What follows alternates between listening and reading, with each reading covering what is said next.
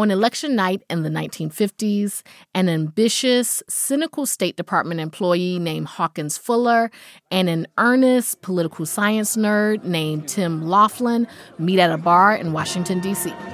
What do you want? What? To drink. A glass of milk? What? Milk. Milk? They couldn't be more different, yet they are instantly attracted to each other. But it's a dangerous time to be gay.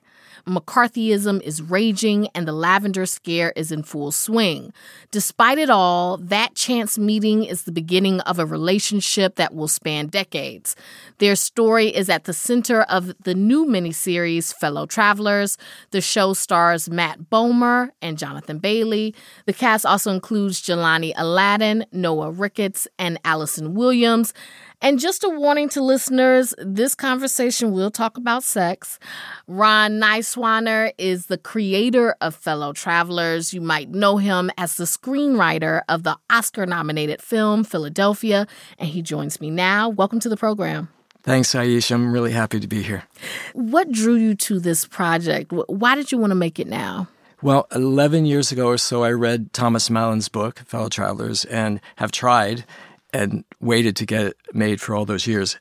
That the central relationship between Hawk and Tim, as you very well described it, to me is the essence of a great love story. People who sort of really are not meant for each other, and they're going to probably cause each other a lot of discomfort and pain, but they can't keep away from each other. Well, let's talk about that, because Tim and Hawk, they meet at the height of the Lavender Scare when LGBTQ employees in the federal government were fired or forced to resign because of their identities. But both of them react in very different ways. Hawk chooses to keep his identity as a gay man hidden, and Tim wants to embrace their relationship. Tim, what do you want? I want to be with you. Okay, let's go inside. No, I want to be with you. Sleep in the same bed with you all night. Not get kicked out at midnight so the neighbors won't see me leaving in the morning. I want to eat a meal with you like other couples. We have never eaten in a restaurant. Men do eat in restaurants. How do you balance that tension and really that pain, right? In dark times, my community, LGBTQ people, have found a way to have joy and pleasure. And in Fellow Travelers, a lot of that pleasure comes from sex and from connection. And I think that certainly in the 50s and the 40s, gay people were hiding themselves before the Lavender Scare. It's not as if they went into the closet when the State Department and the government started investigating and purging them.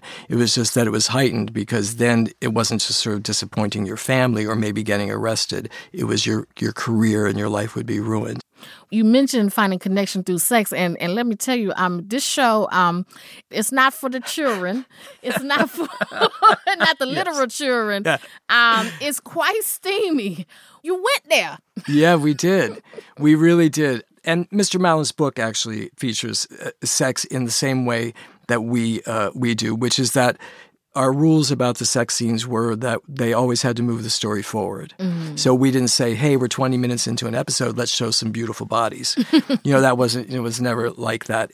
And also, Oscar Wilde said, everything in life is about sex except for sex. Sex is about power. Mm-hmm. And one of the rules that we had is that every sex scene is about power. It's a power dynamic.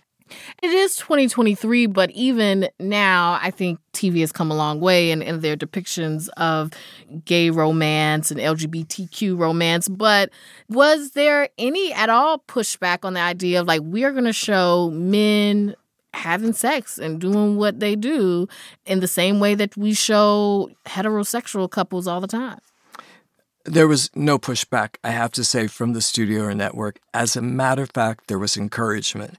And the president of the studio, Fremantle Studios, said, let's make the sex between these guys so hot that straight men watching it will want to have gay sex. Now, I have to say, I haven't yet been approached by a straight man who says, hey, I'm one of those guys. But anyway, if there are any out there listening, I'm available. But for me, when I came out of the closet in 1977, 78, sexual connections to another human being was much more than pleasure, although it was pleasure. It was, I am finding myself. I am finding joy in connecting to someone just like me. This thing that I have hidden, I'm opening it up so thoroughly that I can have this powerful, intimate connection with other men. I mentioned earlier Jelani Aladdin and Noah Ricketts. They play a Black newspaper reporter and a drag queen who fall in love with each other. Yes. What did you think about depicting their relationship? Well, I wanted there to be Black characters in this story. And so they are invented for the show. But everything in the show is meticulously researched. So, how do I sort of have a Black character be part of Hawk and Tim's world?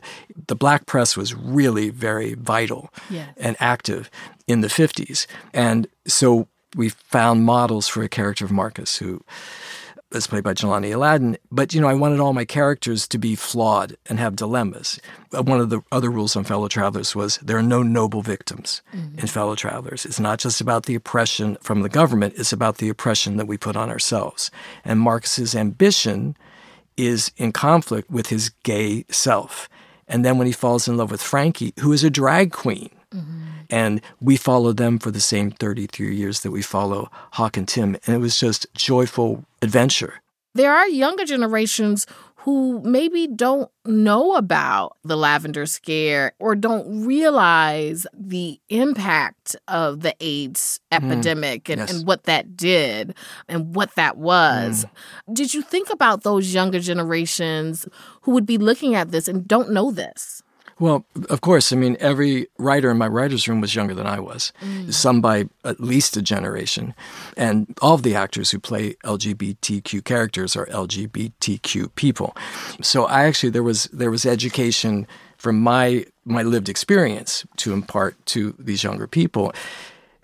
When we're in dark times, and it feels like a dark time right now, we often feel despair. And we hear people say, nothing's improved. We're just right to where we always were. This is worse than ever. Well, it's not in terms of LGBTQ history. It's not darker than it's ever been. And there have been dark times before. And not only did we survive, but we, like in the AIDS crisis, we changed medicine. We changed the world through that crisis. But in all these dark times, LGBTQ people have found a way to have joy, to have pleasure, to dance, to sing, to make art, and to make love. And that's what I really want people to remember. Don't sink into despair. Struggle with joy. That's Ron Nyswaner. He is the creator of Fellow Travelers. The series is available now on Showtime. Thank you for joining me. Really my pleasure.